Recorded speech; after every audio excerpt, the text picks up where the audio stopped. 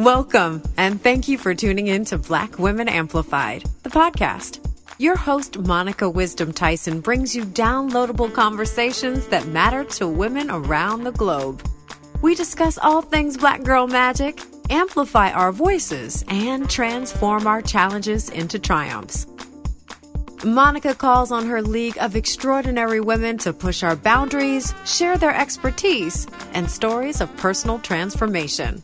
Welcome your host of Black Women Amplified, Monica Wisdom Tyson. Hello, Black Women Amplified. It is your girl, Monica Wisdom, and I am so excited that you're here with us today. Listen, we have a very incredible conversation happening today with Miss Stephanie Perry. If you have not seen her videos, read about her in Essence magazine, or seen her across the interwebs talking about global house sitting, you are missing a treat, but you're in the perfect place to plug in to her movement. Before we get into her conversation, I just want to say thank you and welcome. Thank you for sharing the podcast, for your incredible messages, and I hope that you have enjoyed the conversations with the women, including Liv Warfield, who just put a new song out. She hasn't put a song out in 9 years, and it's called Edge. I love it. Also, did you watch the Tony Awards and see our previous guest, Natasha Yvette Williams, on the Tony stage looking luscious and beautiful and performing with the cast of Some Like It Hot? She was magnificent, as all of them were. She was nominated for her first Tony after over 20 years of being on Broadway. She didn't take home the Tony, but the company won 4 awards out of 9, which I think is incredible. Plus, she was front and center. So if you want to hear her story, head on over to our podcast platform or wherever you listen to your podcast and plug in. And don't forget to continue to share, review, and follow on your favorite podcast platform. The more you share it, the more it gets shared, and this movement of Black Women Amplified continues. Also, we also have transcripts now, so you can go back the last couple of episodes and read the words that have been said. So if you hear about a website or an event that you want to know more about, just head on over to your favorite podcast place and check out the show notes. All of the information is there, as well as our power partners, Vital Body, Podia, and Buddha Tea. Buddha Tea is like a cup of self-care. It is fragrant and delicious. Today, we're here to talk about Stephanie Perry. Stephanie shifted her no into a global movement. She chose herself, went on sabbatical, and never looked back. Stephanie is an entrepreneur and a coach that has turned her desire to travel with ease into a budding empire. She is an experienced house sitter and the dynamic founder of House Sitter School and co-founder of the Exodus Summit. They have a tribe of over 10,000 Black women. Stephanie is a leader in teaching Black women how to live a life of adventure globally with ease. Stephanie joins us today to share her story and her journey of saying yes to herself.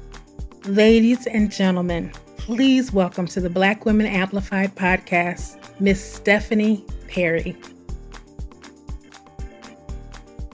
Hello, Miss Stephanie Perry. How are you today? I'm wonderful, Monica. Thank you so much for having me on. I'm really excited to talk to you today. I'm excited to talk to you. I tell you what, you have created a movement around the world with Black women. And I just want to say that I know that you say you're a house sitter, but I will say that you are helping Black women re-engineer their lives in profound ways just by showing us new possibilities on how to reframe our thinking. And I just have to say, this is going to be a Gen X to Gen X conversation because I don't think that Gen M and Gen Z have a problem with the things that we have problems with. That's right. That's right. So we've learned some of this from them, right? The whole idea of creating the life that you want and rejecting the things that we were told we had to do. That's millennial energy, right? That is very millennial of us, very Gen Z of us. I sit back and watch my guy kiss. I'm like, what? And I look at the young people, I'm like, wait a minute, how? Like, it's just not even a part of my understanding. I can imagine how the older generation was we were when the computer came out. And now they're creating new avenues. Of course, we knocked down the doors and we built the roads, but they have just blown that all out of the water. So where were you when you started your ideas of job liberation? What was going on in your world? Originally, this started for me when I just wanted a free time from my job, but I thought I was going back to work. Originally, this wasn't necessarily about job liberation, right? It wasn't about me rejecting jobs. It was just about me taking a break. I worked as a hospital pharmacy technician, and it was seriously easier for me to quit my job and travel for a year than it was to get my vacation requests approved. So the beginning, my origin story really is just that I had a hard time taking vacation when I worked for a hospital, and it was just easier for me to quit. And so millennials taught me how to quit my job and save up the money and travel on a budget. Seriously, I was on vacation in Brazil, and some young people were like, why are you in Brazil for 5 days? Like, that's too short. Why aren't you here for 5 weeks, 5 months? And I was like, well, how can you afford to be here that long? And they introduced me to the world of quitting your job, traveling on a budget, and then going back and getting your job back. That was the original plan. And I was a serial job quitter. I quit my job, traveled for a year, Southeast Asia, Australia, a little bit of Europe, came back to work, got hired back, and then quit again, right? And originally I thought my plan was going to be quitting, serial job quitting. And then I was introduced to things like house sitting that meant that I didn't have to keep doing that I could just, as you said, re-engineer my life. But that wasn't the original plan. The original plan was to stick with the formal way of doing things, just, with breaks. Oh, wow. That's amazing. I'm telling you, these kids, I know we raised them, but I don't know who they are.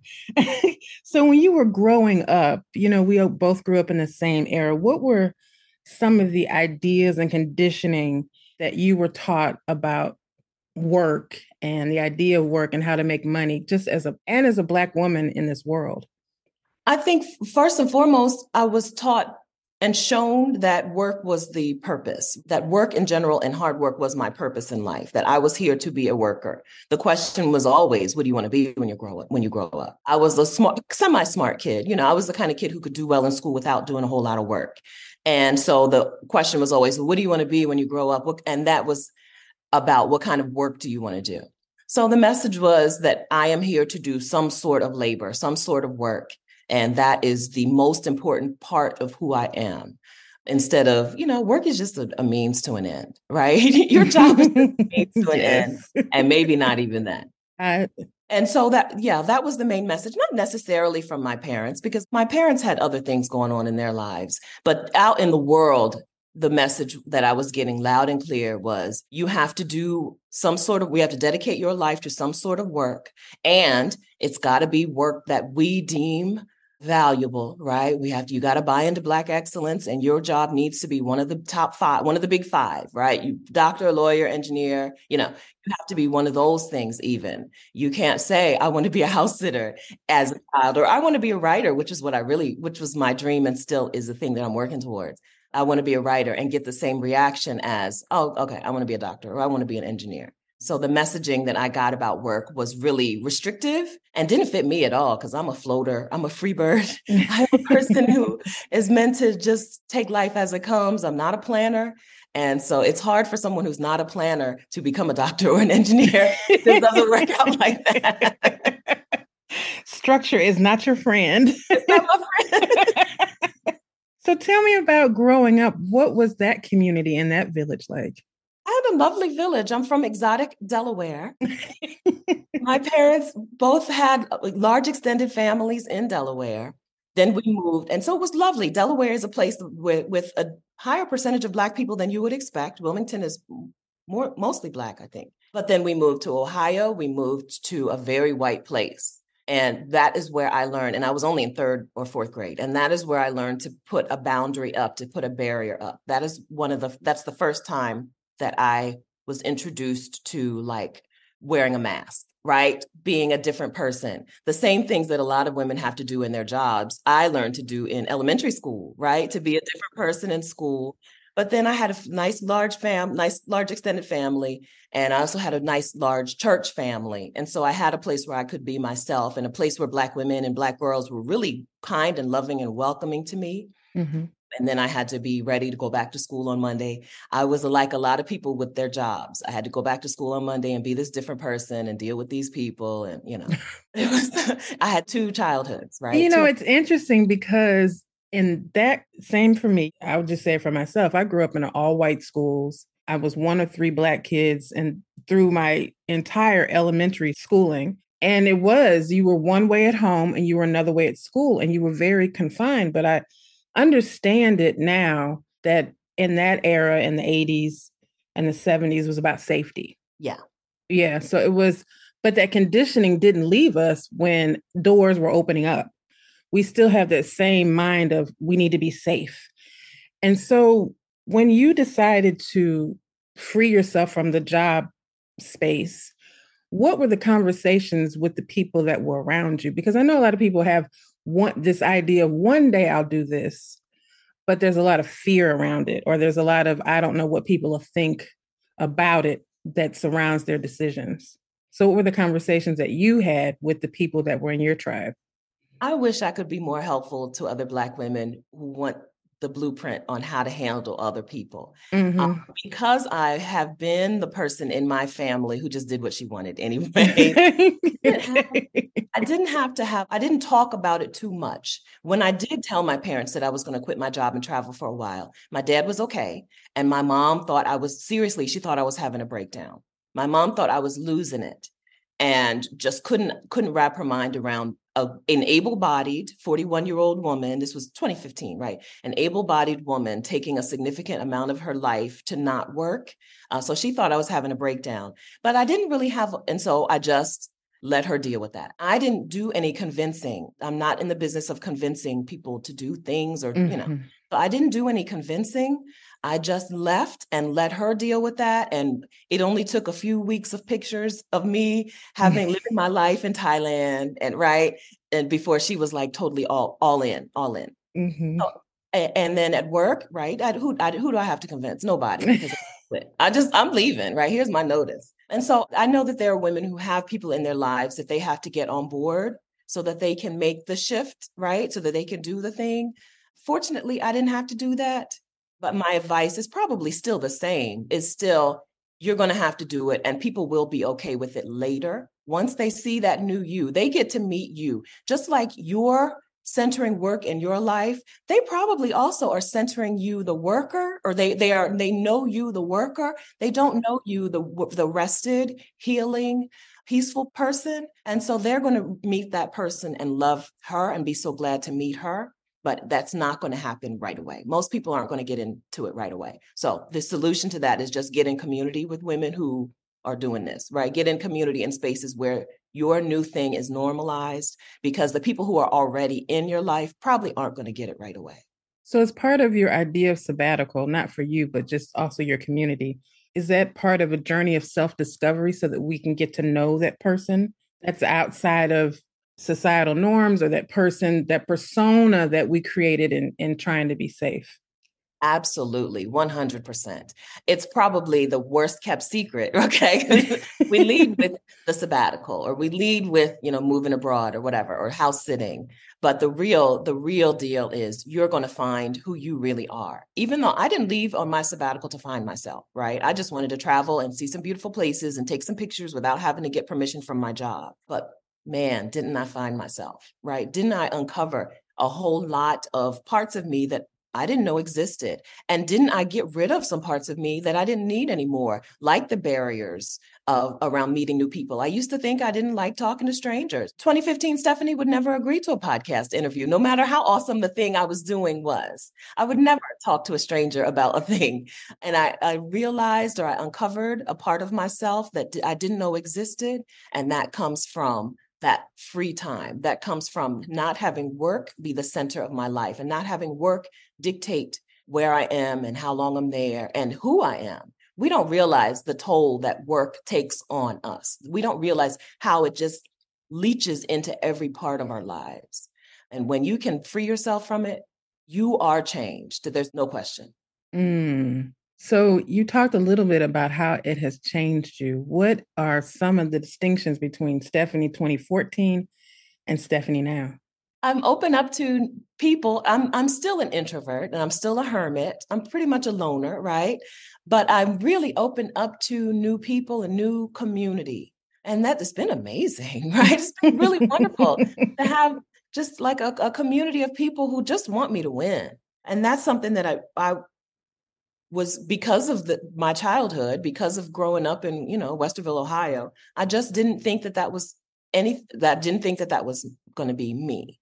Mm-hmm. So that's really changed everything. Having a community of people who surround me and just are all in on me being me has really been amazingly helpful. I also have had a lot of time to re-examine like my values Mm-hmm. and see, why am I living as though this thing is important to me, whatever it is, right? From my relaxed hair to whatever, right?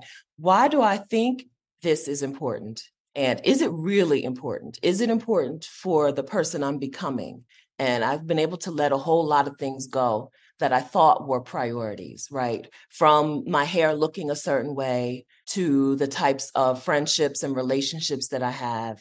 I've been able to just re-examine every little thing and kind of build myself. I talked to a woman named Alicia Renice the other day, and she talked about remembering yourself as in actually reattaching your memory, right? Mm-hmm. And I'm like, man, I've never heard anybody say that before, but I think I did that. I think that's one of I studied the divine feminine for years, and that's one of the teachings from my teacher was she teaches through the lens of Egyptology. So she talks about the goddess Isis, how she went around to physically remember Osiris because he had been cut up. So she talks about us remembering ourselves and not the selves that we created, but the selves that were birthed, that God sent through the womb before life got to us.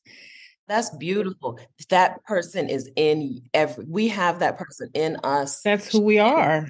That's who, and free time will bring her out. Oh, I love this. I'm loving this conversation. I feel like it's going too fast. You and I have some similar ideas, and I think it might be our generation or the fact that we're both rebellious against everything. But there are some terms that I would love to hear your perspective on that I get a very strong emotion when I hear them. One of the terms is Black excellence. Oh, yeah. I think we're having a conversation without talking. Did you hear my? Yes, the sigh, honey, the sigh. Black excellence was never, ever going to give Black women what it promised, right? The promise of Black excellence was that some of you will be able to excel past whatever the thing is, racism and misogyny, and some of you will be able to excel past that false. I think that Black excellence put us in a box. Black excellence gave us one way to be, totally rejected the people who weren't going to fit in that, right? A person like myself who was never going to fit into the Black excellence box, even though I guess I was born to Black excellence parents, parents who people would look at as Black excellence. That was never going to be me. And it was just so restrictive. A lot of Black women are literally killing themselves to be deemed excellent, right? To be deemed Black excellence. And so if it's harmful to Black women, I don't like it. Hey, here. Here. And before I took my sabbatical, I was a hairstylist for 35 years. So I heard the stories of the Black excellent crowd, and some of them would literally cry in my chair because it is so hard. And people talk about mental wellness. What's not well is the lives that we're leading. That's right. It's not us. We're not broken. We are strong. We're resilient. But the lives that we live, it was not designed for us. I can go off on a tangent on this, but it's not designed for us. And living in a hierarchy society, it's not designed for us. We come out of community. We come out of gatherings. We come out of supporting one another. So to live these type of hierarchy lifestyles, it's literally breaking us in half. And that's the anxiety that we feel, in my opinion. And that's the powerlessness that we feel, in my opinion, because we get the stuff, I'm about to cuss, we get the stuff done. It's just when those doors close and it gets quiet and our unhappiness takes over because doesn't it? Yes. So thank you for that, because I felt like, am I the only one who feels like this? I think Black excellence is a horrible term. It's a form of oppression. It is oppression. It is oppression. And it's also centering the white gaze, right? It's telling us we have to do these things so that this group of people will deem us worthy. Well, how about I take control over myself? How about I execute agency in my life? That's Black power, right? Black power is me having the power over my life. How about we prioritize that instead? How about that? The next term, I'm about to hear another sigh. Soft life. I think soft life is pretty new in the world. As a Gen Xer, I feel like I need to kind of give the definition to some other Gen Xers out there, because I think a lot of Gen Xers had not heard this term, I've never heard it in my life until recently. So let's talk about that. So recently, I think some younger women have decided that a way to practice femininity, right, is to live in a way that looks soft and looks relaxed and looks luxury, right? Looks like luxury. But I think behind that was these women also killing themselves on their jobs to be able to afford the soft life. So to me, that's not soft life, right? If you're working, and whatever the job is, whether it's a job like whether you're a computer programmer or your job is a man who is in charge of the money, right? But who is quote unquote spoiling you with luxury, right? All of that is hard work, and all of that can kill you. I think that a lot of people have focused on the wrong things and calling them a soft life. I don't want to say wrong, but things that I would disagree are soft. Mm-hmm. Having to work at a job where you're crying in the meetings, right? And where people are mistreating you right in your face, and then stealing credit for your work behind your back. That's not a soft life. I don't care how many stays you can afford at the Four Seasons. It's not a soft life. I think I have a pretty soft life. And I think I have a soft life because I don't have anyone in my life that I have to brace myself to spend time with, right? I don't have any requirements in my life that I have to do in spite of what I really want. I don't usually use the term soft life. I just say ease. I embrace ease. And I think that is what the women who think soft life is the way, right? I think what they really want is ease, but they're going about it such a difficult, challenging way. Yeah. And so soft life, it's kind of a new thing, right? It's very new. And I didn't hear from the women. I heard it from men complaining about Black women are so hard and they need them to be softer. And so my take on it, I'm hearing what you're saying, and I've heard that as well. But from the male perspective of more bees with honey is the basic philosophy that if you're softer, if you speak to us differently, then you'll be more accepting and you'll have more opportunities and more men available to you. And I was like, get out of here with that. Get out of here. I said, that doesn't sound like oppression to me. Don't tell me who to be, right? Don't tell me who to be. But I think that there are some women, there are Black women who would love to be that. They would love to be that soft. But like, who's going to take care of her? Who's going to do the other things that she also has to do in her life? There are some women who are naturally that. Mm-hmm. But they can't be it because they don't have the safety net. They don't have the protection of men that they want, that they would love to have. There are other women who are never going to be that. No matter what you try to provide for a woman, she's never going to want to be that. We're different. People are people, and we want to live our lives in our way. We want to have what we want for ourselves and not have somebody tell us what we should want. And the thing is if you have to compromise so much of yourself to be with a person, is it worth it? If I have to soften my voice and I have to speak at it's like training a dog. I'm not here, don't bark, don't bite, don't climb on the chair. Like I bought the chairs. Well, don't climb on them. It's just, it was too much for me. And I've grew up in a family where they were like, speak up and say what you need to say. So if I have to dim all of that and become a shadow of myself, is it really a soft life? Because it sounds really hard to me. It's hard. That's exactly right. You're exactly right. I haven't heard that from men, but I don't listen too much to what men have to say. Listen, I listen to see what's out there. Yeah. Just so I can have an intelligent conversation about it. Right. And here's why you're wrong, sir. Right? Sir, excuse me, sir. No, that's not what this is. Mm-hmm. So the next term, I have two more, and we can go through them quickly, but permission. I don't know. That doesn't bring any feelings up in me. I know that women always say about my work, like the same, probably you get the same about your work. You've given me permission to XYZ. Mm-hmm. I didn't. No, you did it. You did. I don't know. I don't have any real feelings about it. I know that it's not necessary. Yeah, it's not I'm not here to give anybody permission to do things. I'm just sharing some stuff. You give yourself that permission. And that's the piece, is that we do look for permission because we look for leaders, we look for permission, we look for guidance, instead of asking ourselves the question, what do I want to do? What do I want? And that's a big question for Black women because we're so used to doing for everybody else. It's like, what do I want? What flavors do I like? What travel do I want to take? And having the not needing permission to do any of it, even to ask the question. No. Yes, that's right. Yeah. So I think that's how I hear it a lot. Like, you gave me permission to question this. You gave me permission to, right? But no, you did. You did. I don't know. Maybe we do have to give ourselves permission, especially when we have decades of messaging telling us that here is a way to do things. I think that maybe we do have to give ourselves that permission, but it's not me.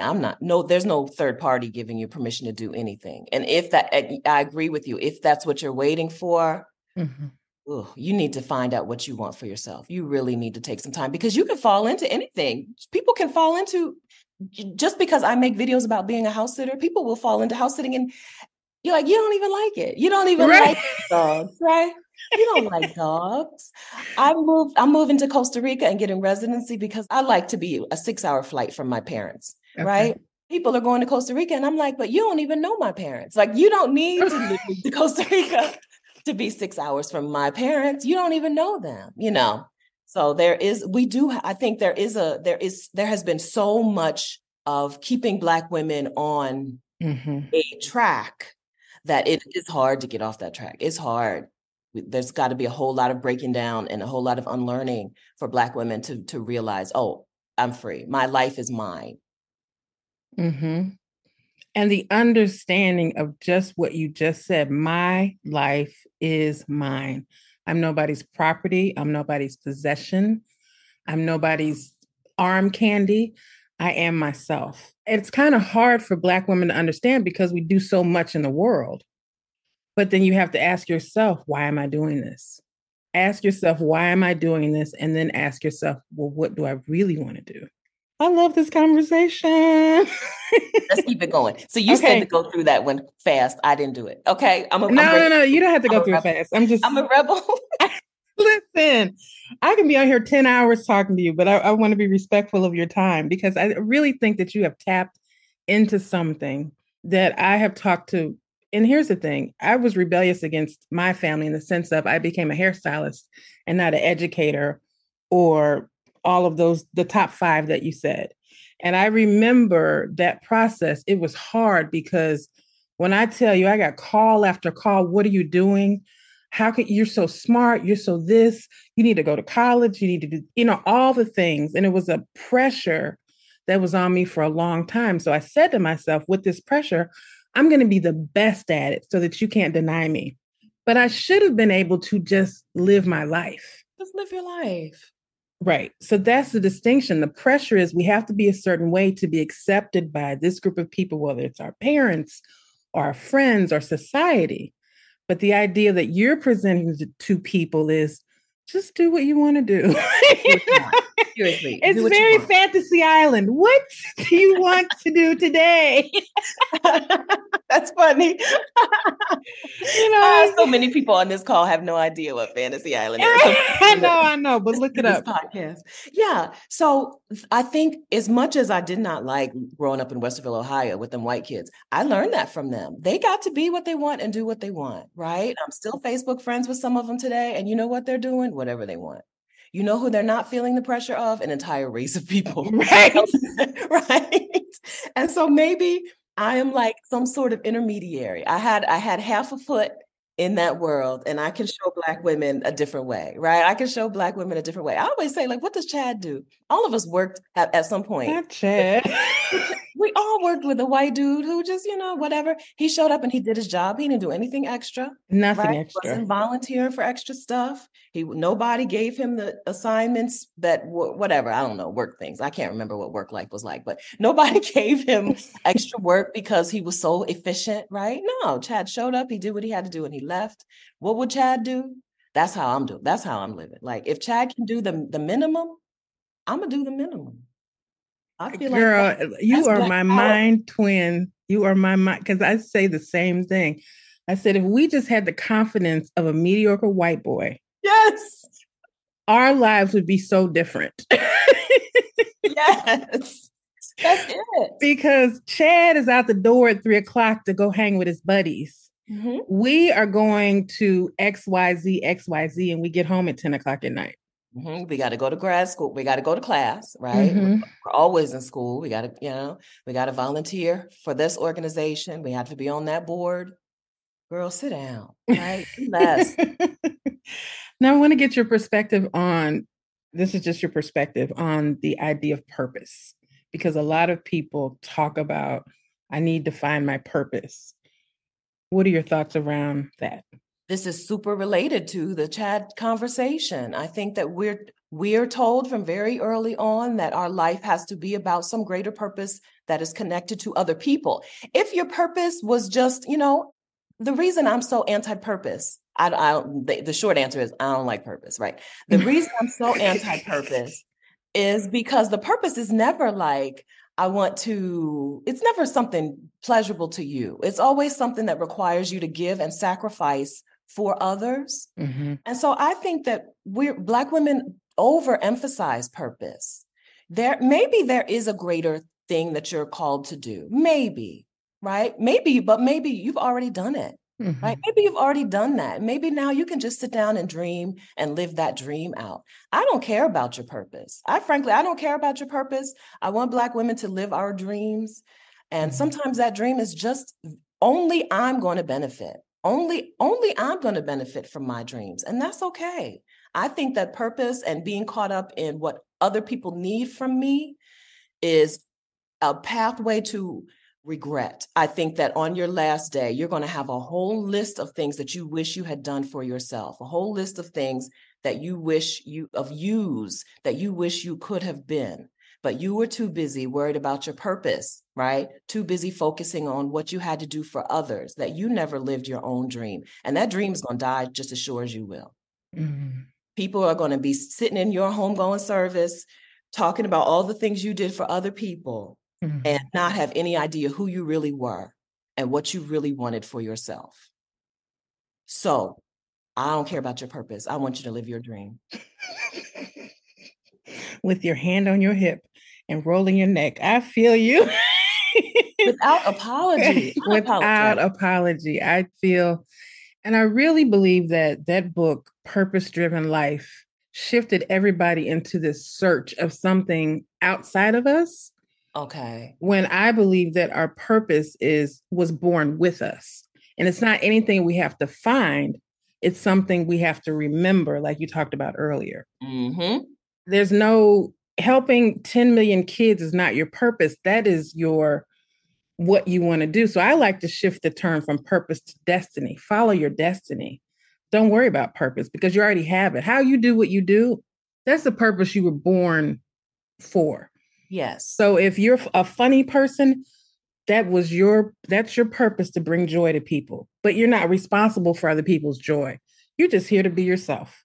And so that's my perspective of purpose. But I do agree that we have to get away from that term. So I'm shifting to destiny. Follow your destiny, whatever that is for you. Follow your joy, whatever that is for you. And like you said, just be happy. Yeah, that's right. That's right. We say just be happy, and it sounds like we're giving simple advice, but it's not simple, right? I mean, it's maybe simple, but not easy, right? There's a whole lot of things we have to reject, a whole lot of things we have to turn our backs on, seriously, in order to be happy, in order to focus on joy, in order to prioritize that. But you are in there. You are in the joy. The you that you are trying to remember, she's in the joy. Right? She's in the rest. She's in the ease. She's not in the work. She's not in the striving. She's not in the struggling, in the Black excellence. She's not in the purpose, right? She's in the joy. Mm-hmm. And what we think is purpose is just another shackle that we put on ourselves. Absolutely. Absolutely. Mm-hmm. Absolutely. Yeah. That search for what is my purpose? What is my purpose is really like, I don't want to spend the time to really get to know myself. So how can I drown myself in more work? Mm-hmm.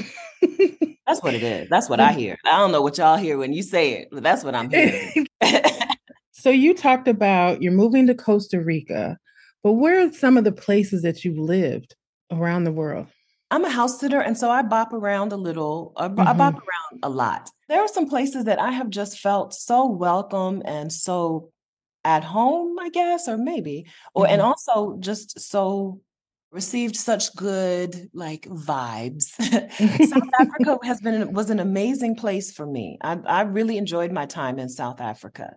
It doesn't fit my life long term, but I really enjoyed South Africa. Portugal is a place I fell in love with. Portugal is just pretty, right? It's just really pretty. It's hilly, and the outside of houses are tile, right? They tile the outside of their homes. It's just gorgeous. And also, it's easy to get to a beach on a public transportation, right? You just take public transportation, you can end up at a beach. I've not experienced that too many other places. I live in Delaware. There's no public transportation. Wow. Yeah, right. We got really cheated. Mexico, right? Mexico, which is close. And a lot of people are like, oh, Mexico's not exotic. But Mexico is beautiful and a welcoming place. The people in Mexico are people who really just don't care about what you're doing. Mexico is a place where if you're looking for a place where you can get away from the U.S. policing, and I don't mean just the police, I mean everyday neighbors and, just white people in general wanting to police you. Mexico is a place where you can just go and live your life. I've been in small towns in Mexico and Mexico City, the big city, and it's just been a place where I could live and be free and be a person and be a human being and not be watched and not be policed and not be constantly aware that there are people who think that I'm less than just because of the way I look. That's why I fell in love with Paris, because it was the first place that nobody saw a Black girl in the store. They just saw a person shopping. That's right. Yes. And how long has it been since you've been to Paris?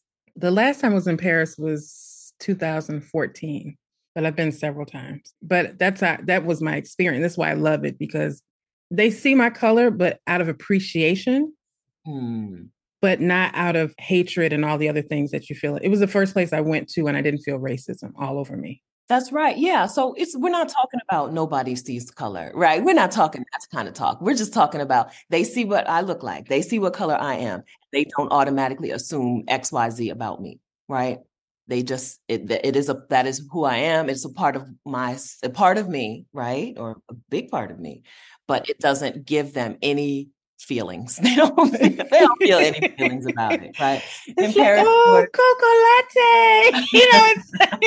It's out of, oh my God, you're beautiful. And it's, so I love the idea you were talking about Mexico, of they just let you live your life. Just live, right? Just live. They don't care about what you're doing, right? Just live. They may bring you people, Mexico. There are a lot of places in the world, as you talked earlier about how we are made to live in community. There are a lot of places in the world where it's surprising how community focused they are and how quickly they pull you into that community. You're here, you're one of us, right? It's a thing that I love about Mexico.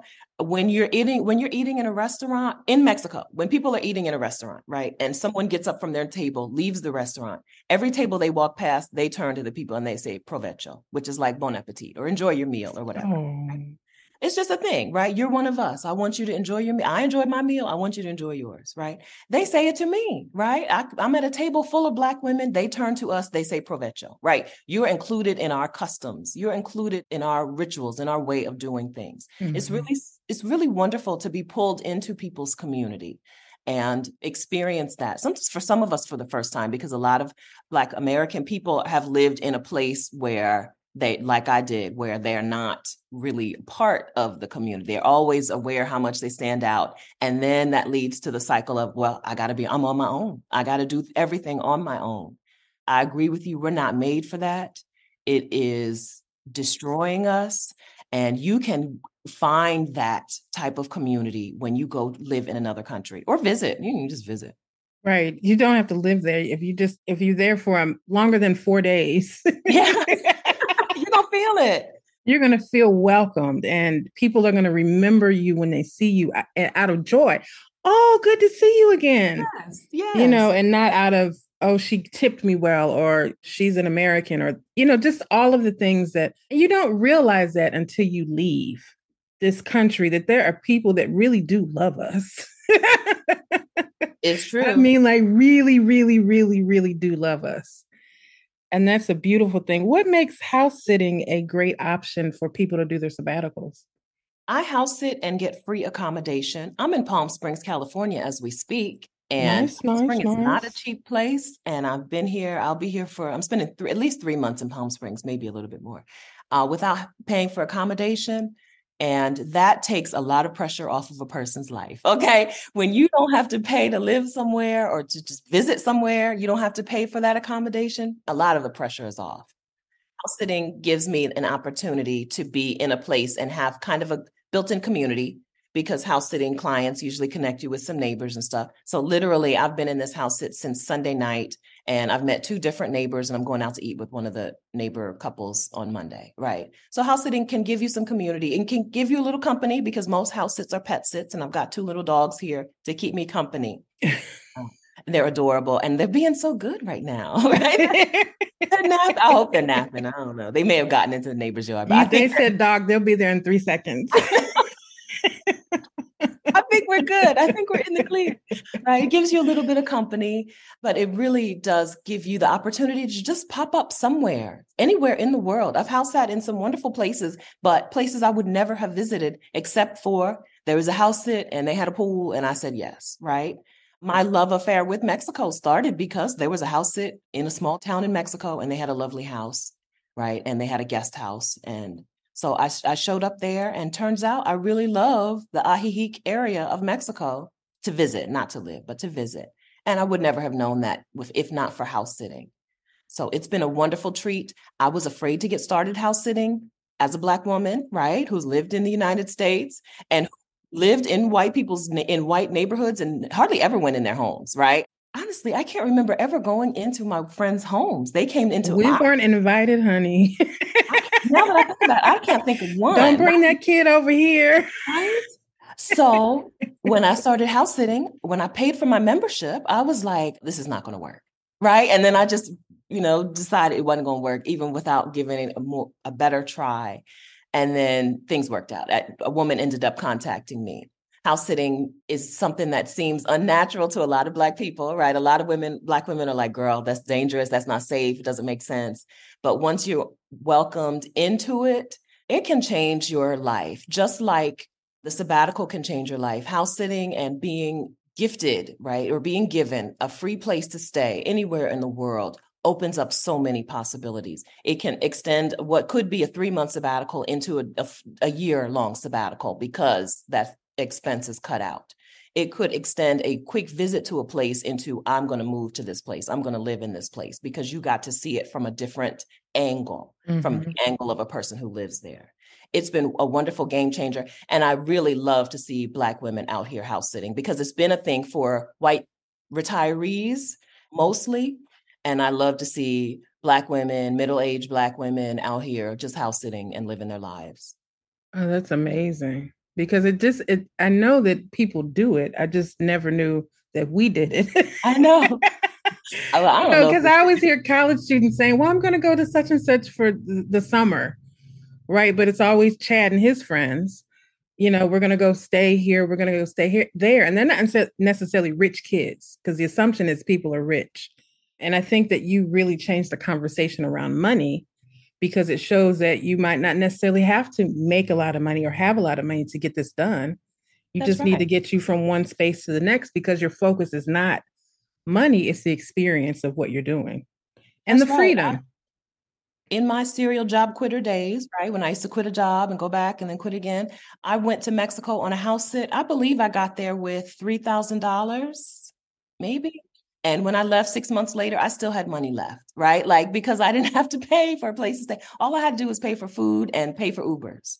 It does level the playing field. There are things that have only been accessible to people who had the money to do it, right? Including career breaks and sabbaticals. But house sitting is a playing field leveler. It gives you access, right? You person who has a regular person amount of money. It gives you access to the sabbatical because you don't have to pay for that accommodation. That makes sense, because if you're having to pay $400 a night at a hotel, that's a bigger conversation for a month stay, as opposed to, I mean, Airbnb freed up some things, but it's getting ridiculous. Yeah. But house sitting frees up the whole thing. The whole thing, right? Depending on how you have to be willing to travel a certain type of way. Mm-hmm. You're not going to a hotel, you're going to somebody's home and you're supporting them as they're supporting you. So it's a very, I guess, a barter.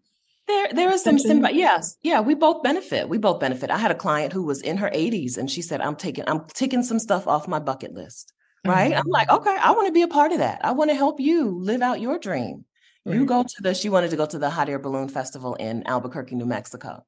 So I came and house sat for her old ancient dog. She had the oldest dog in the world.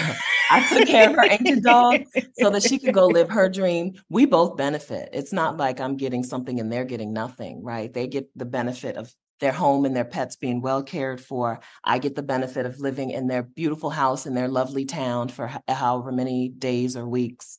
Yeah, it's part of the sharing economy, right?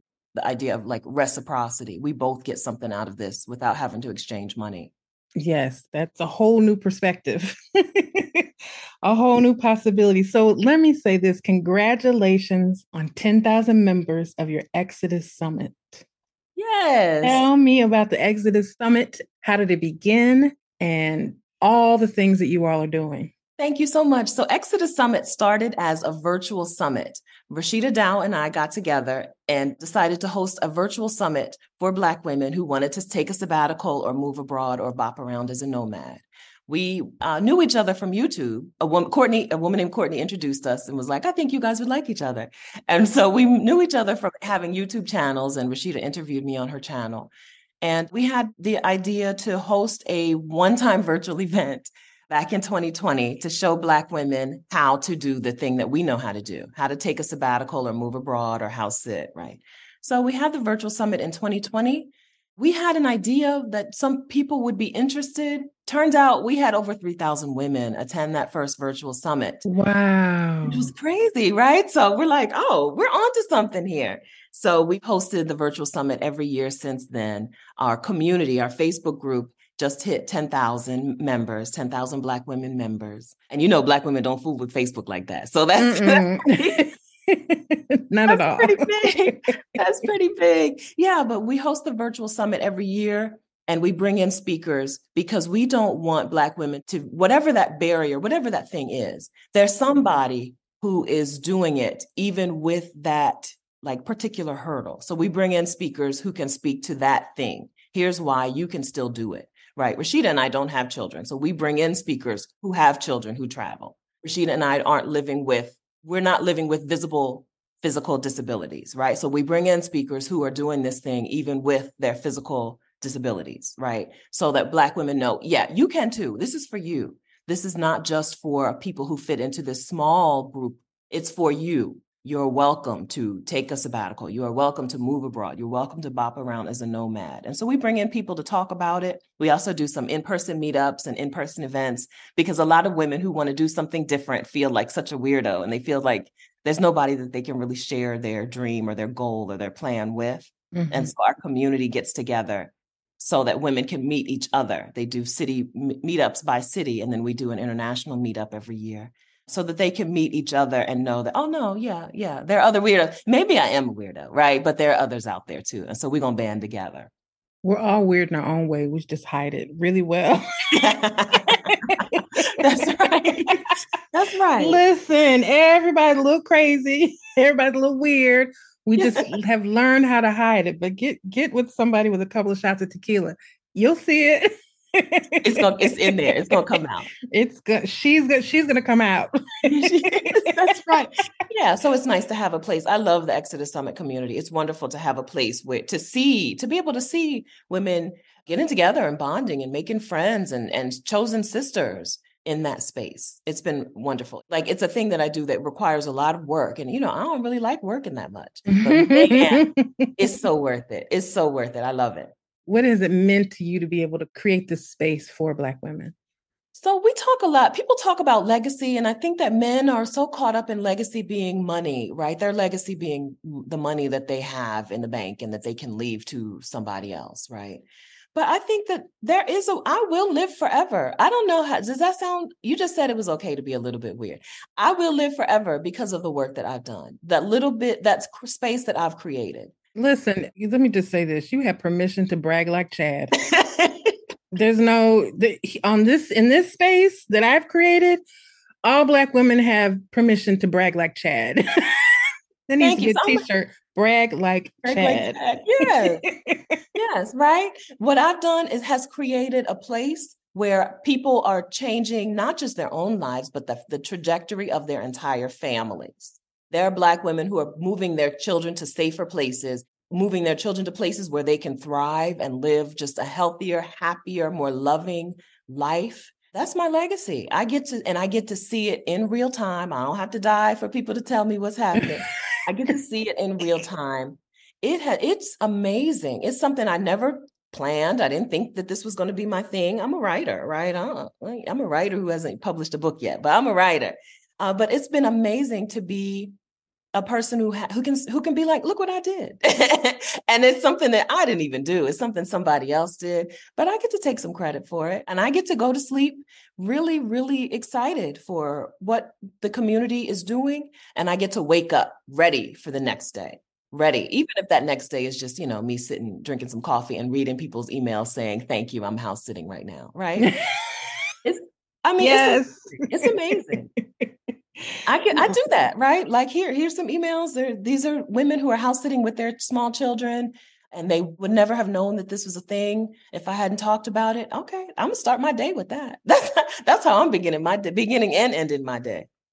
And I think that's first of all, it's beautiful what you've done. Applause, applause, applause. It's beautiful. It's absolutely beautiful.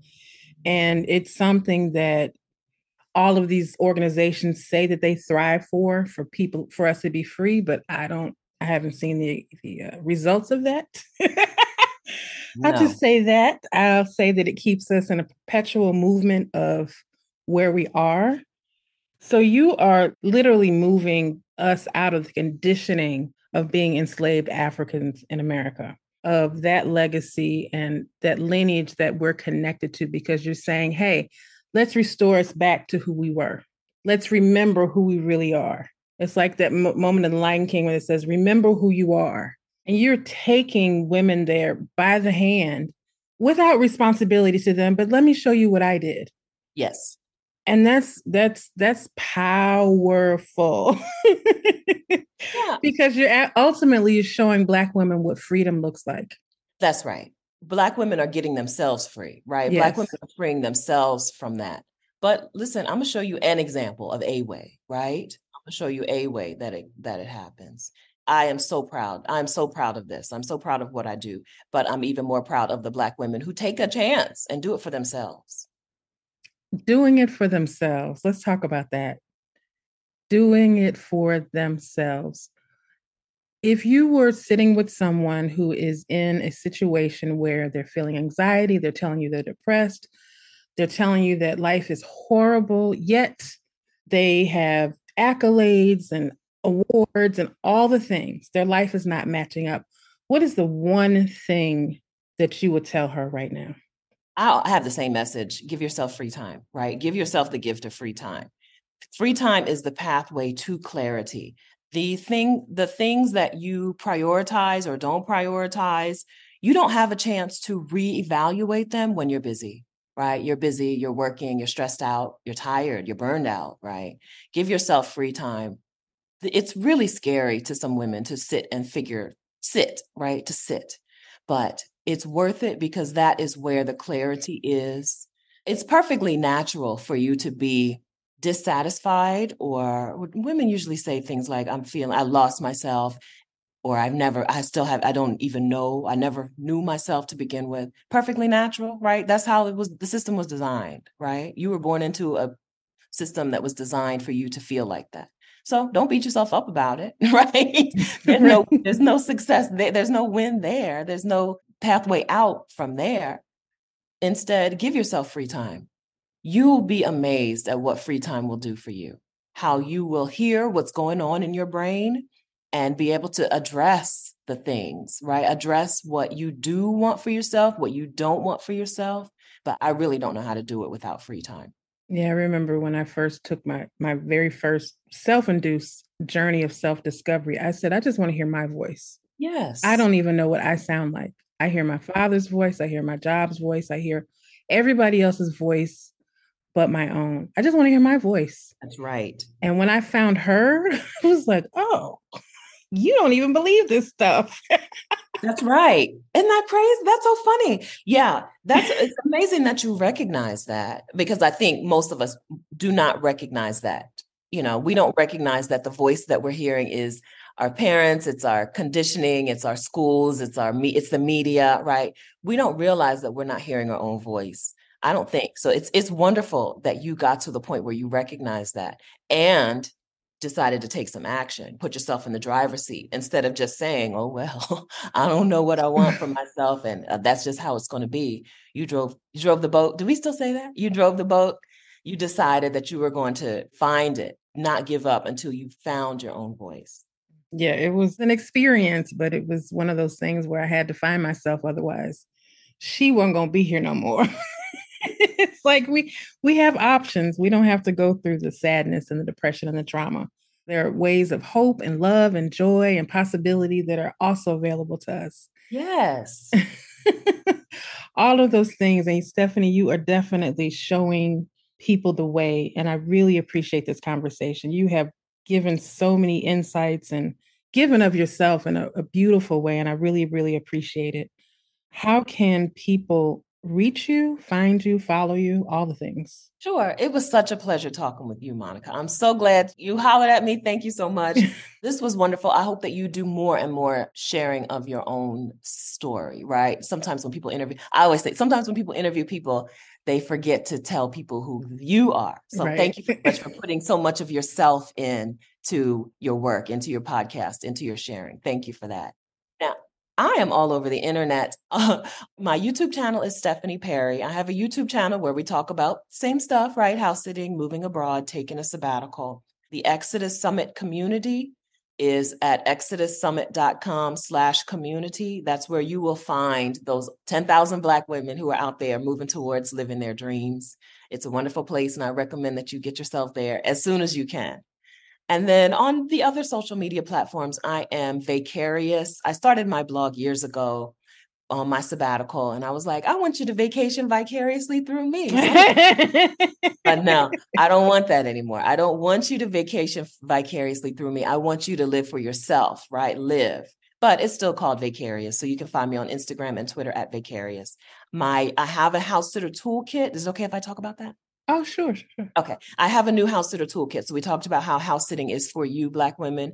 I have a new house sitter toolkit that can help you get started house sitting if you like the idea of taking care of people's pets in order to get free accommodation wherever in the world. And that's at housesit.vacarious.com/toolkit. Welcome to house sitting. It really has taken a lot of the pressure off of me, off of my life, so that I can live out my dreams. That's beautiful. And it's beautiful that you're leaving a trail behind for people. Even though you're doing this for yourself, you were leaving it just like, here's what I did. That's right. here's a path of roses for you. That's That's right. I'm not just you close the little trap door and tell you good luck. That's what Chad would do. I got it, you get it too. That's right. We're gonna act like Chad, but we're not gonna do what Chad would do. Not that time. That's right. Not that way.